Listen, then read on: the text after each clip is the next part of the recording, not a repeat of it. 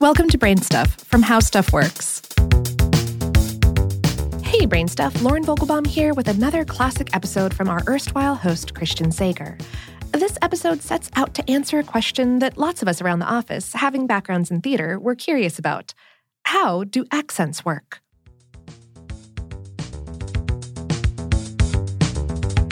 Hey, I'm Christian Sager, and I'm speaking with an American accent. But where do accents come from? Not just mine, but all of them. First, let's figure out what an accent is. Accents are just a part of something bigger, called dialects. An accent refers to the way a person or a group sounds. A dialect refers to the accent and the grammatical features inherent in a person's speech. So an accent is just a way of pronouncing a language. Every single person speaking has one. Your accent results from how, where, and when you learn the language you're speaking in, and it gives impressions about you to other people. No one has a single fixed accent determined by his or her experience, because we can and do control the way we speak, both consciously and unconsciously. In fact, most people change the way they speak depending on who's listening, and our accents can even change when we have new life experiences. But where do accents in general come from? Well, primarily two things: isolation and human nature. We're social animals, and when we're in groups, we like to behave in similar fashion and show that we belong.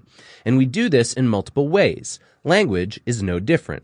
When groups become distinct, the way they speak becomes distinct too. So if a single group separates socially and geographically, think of Group A going to one island and Group B going to another, then over time they develop distinct dialects. They may eventually even sound like two different languages.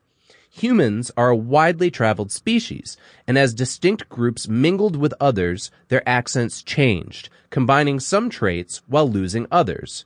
No accent is particularly better than another. While you might hear some folks talk about accentless English, what they're really talking about are dialects like received pronunciation or general American, which are the reference varieties.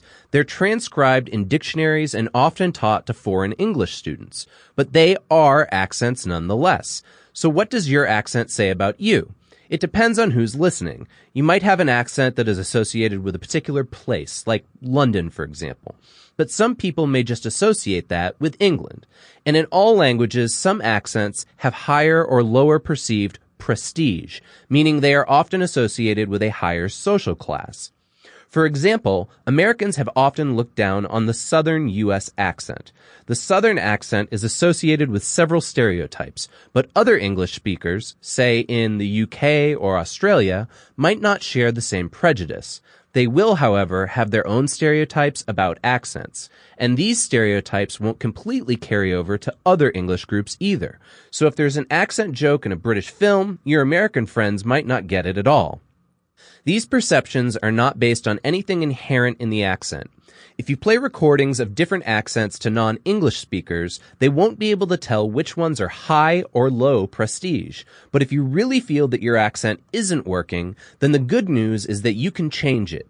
You'll have to work at it, figure out exactly how you would like to sound, and then expose yourself to that as much as possible. But it is possible. Today's episode was written by Ben Bolin and produced by Tyler Klang. For more on this and lots of other topics, visit our home planet, howstuffworks.com.